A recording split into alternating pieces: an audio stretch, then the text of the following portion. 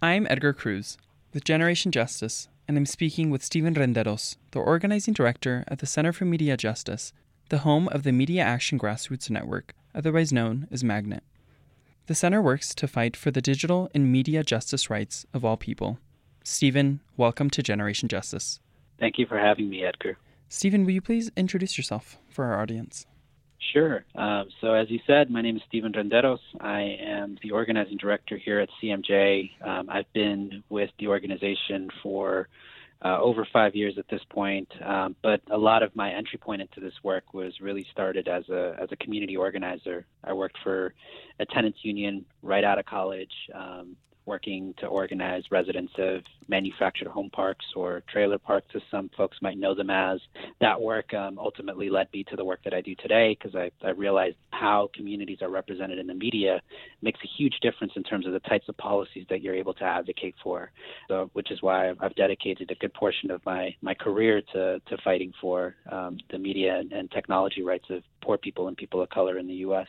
Thank you. We're certainly really thankful for that route that led you to this incredible work you do. First, will you give us a snapshot of media justice achievements that have happened over the past 13 to 15 years as they relate to the FCC? Yeah, thanks to the wonderful work of some of the groups within our network, some of the things that we've been able to accomplish over the last few years include passing laws like the Local Community Radio Act, which help to make available licenses to build more community-based radio stations. That law was passed in 2010.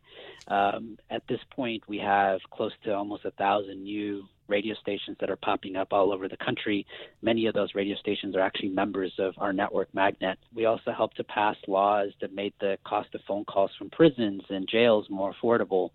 We've been able to pass laws to keep the internet open under a set of rules known as net neutrality, which essentially guarantees that all voices online are treated equally, that your internet service provider, Verizon or Comcast or Charter, is not allowed to discriminate on what websites you can and cannot visit. These have been some of the places, in addition to helping to stop big mergers from happening, like the AT&T and T-Mobile merger or the Comcast Time Warner merger from a couple years ago.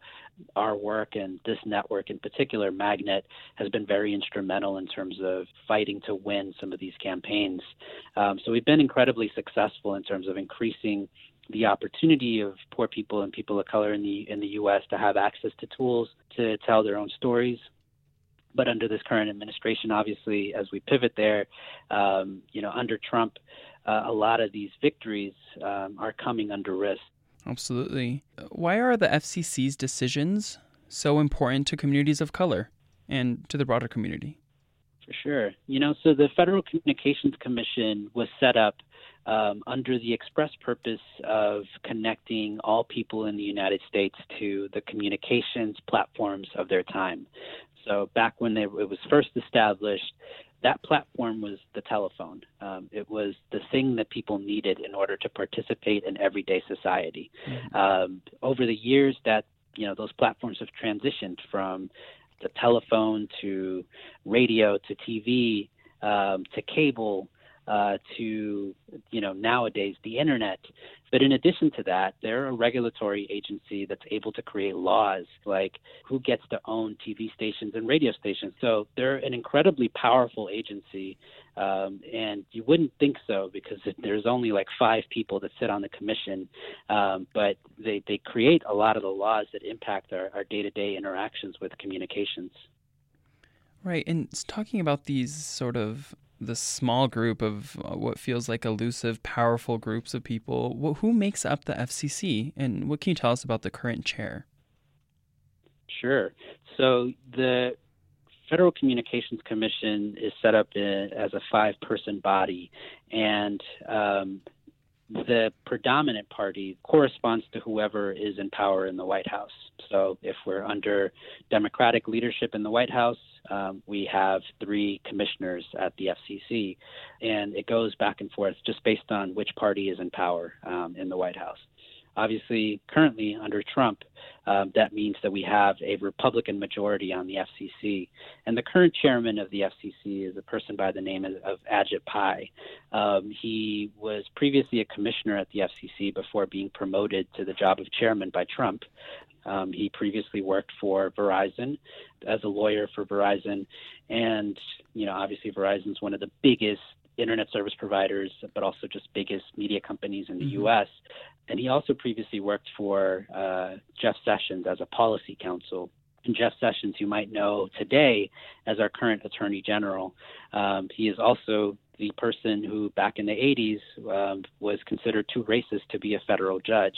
So that just gives you a little flavor of, his background. We have two other Republican commissioners currently there, Brendan Carr, who is the most recent addition, and Michael O'Reilly. They're both people who come from a perspective of less regulation is better. Looser regulations, fewer protections are better for to support innovation for companies. So they don't necessarily care about protections for people. On the Democratic side, we have two commissioners that have been strong champions on many of the issues that we have fought for, including Mignon Clyburn, who was the first African-American woman to serve on the commission. She's been a strong champion for issues like, affordable phone calls from prisons, as well as net neutrality. And Jessica Rosenworcel, who is the other Democratic commissioner, and she is someone who has been extremely passionate about closing the homework gap. So, young children who don't have, school-age children who don't have access to the internet at home, that presenting like a real challenge for people to get a 21st century education. So that's the current makeup of the FCC. Republicans control it, and under Chairman Pai's leadership, they've been able to do some pretty destructive things. Right. It definitely sounds like it, and it is definitely a reflection of our current administration. In less than 1 year under this administration, what are some of the major changes that are being proposed? As you say, a reflection of our current administration within the FCC. One of the first things that this current chairman did was refuse to defend the prison telephone reforms that the previous FCC had passed last year. So these were reforms that made the cost of phone calls from prisons more affordable between people who are incarcerated and their loved ones. It instituted some strong protections, preventing prison telephone companies from charging excessive fees and charging, an additional tax to families who could barely afford to stay in touch with their loved ones. Those reforms were part of a lawsuit brought on by the big telephone companies. And under his leadership, he basically refused to defend it in court, which, more or less guaranteed that, the big companies would win, which they did. So that was one of the first things that he did. He's currently trying to relax broadcast ownership rules. So these are the rules that dictate who can and cannot own your local newspapers, TV stations, and radio stations.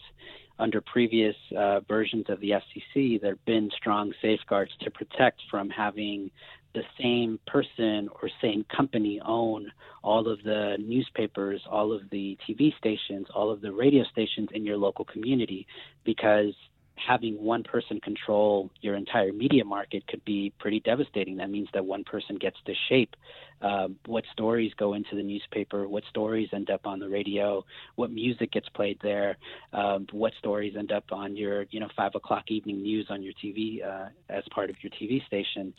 And related to that, he's currently considering a pretty hefty merger between these two companies, Sinclair and Tribune, which own a lot of TV stations, a lot of newspapers in local cities. If this merger goes through, which is like a $4 billion transaction, Sinclair will have access to 72% of the homes in the United States, meaning that they'll have access to providing news for 72% of the country. Previously, under the previous rules, no one company could own more than 39%. So that's a huge increase. So they're going to have a very captive audience of people. And if you're not familiar with Sinclair, they're a company that generally leans conservative. So you can imagine the types of stories that they're going to want to promote through their TV stations. The other thing that this current chairman is doing is trying to dismantle the Lifeline program, which is a program that supports low-income people and being able to connect to a telephone, a cell phone, or the internet. He's essentially going to cap the program, set limits for how long people can be on the program, and then force poor people to actually pay to participate in the program. So that's extremely destructive. And then the last thing, which is probably one of the things that we've been most focused on, he's trying to repeal the net neutrality rules that we fought so hard as an organization, as a network, and among many other allies and coalitions to win. We passed some rules 2 years ago. Well, he's trying to repeal those net neutrality rules. So without those rules, essentially what will happen is the internet will not be kind of the open level playing field that it is today, where I can search for Generation Justice and read your blog and subscribe to your eWoke newsletter in a very easy way. The future will look a lot more like cable TV, where you pay to access certain websites. And this is already actually happening in places like Portugal, where net neutrality rules don't exist. The internet there very much looks like what cable TV looks like for us today, where you pay for packages. So that's the pretty destructive thing. They haven't voted on repealing these rules yet. We expect that either in December or January they will try to do so, but we are fighting hard to try to prevent it from happening. Stephen, can you explain part of that process for this decision-making on these important issues that are really impacting all of us? Sure. So the Federal Communications Commission has its own kind of public process. To give you an example, around the net neutrality proceeding this summer, they hosted a public comments period that lasted a couple months. And in that 2-month period, over 22 million comments were submitted to the FCC. The vast majority of those comments were in support of the current net neutrality rules.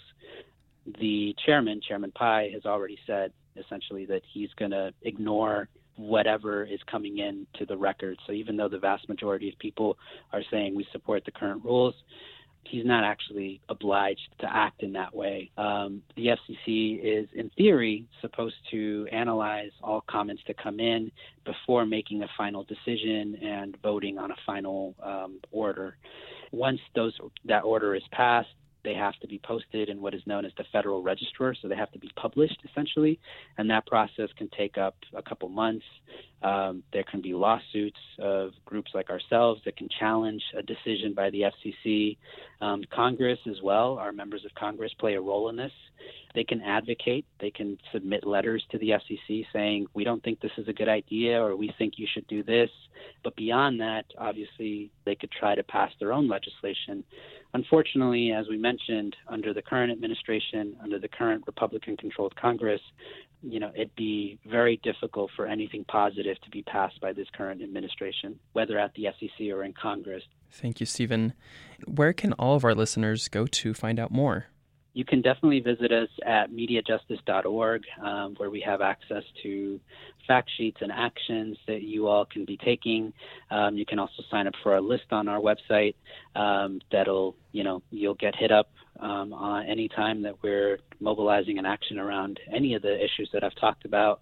In addition to that, you can check out a coalition that we're a part of called the Voices for Internet Freedom Coalition. You can check out our website, internetvoices.org, for more information there as well.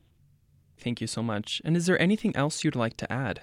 In a place like New Mexico, where access to broadband is few and far between, where places like Generation Justice that, host the kind of voices of the community, that those places are very unique and disparate. Making your voices heard in this critical moment, paying more attention to what's happening with our communication system matters a lot. You all have members of Congress that have leadership positions around communications policy at the federal level. People like Michelle Lujan Grisham, and she sits on one of the committees that oversees the FCC. So she is someone that has a lot of power. So it's someone that I would encourage the listeners to reach out to and let her know how much many of these issues matter to you. Well, Stephen, thank you so much for this amazing work and energy invested in this super critical work for communities like ours. It was a pleasure. Thank you so much, Edgar. For Generation Justice, I'm Edgar Cruz.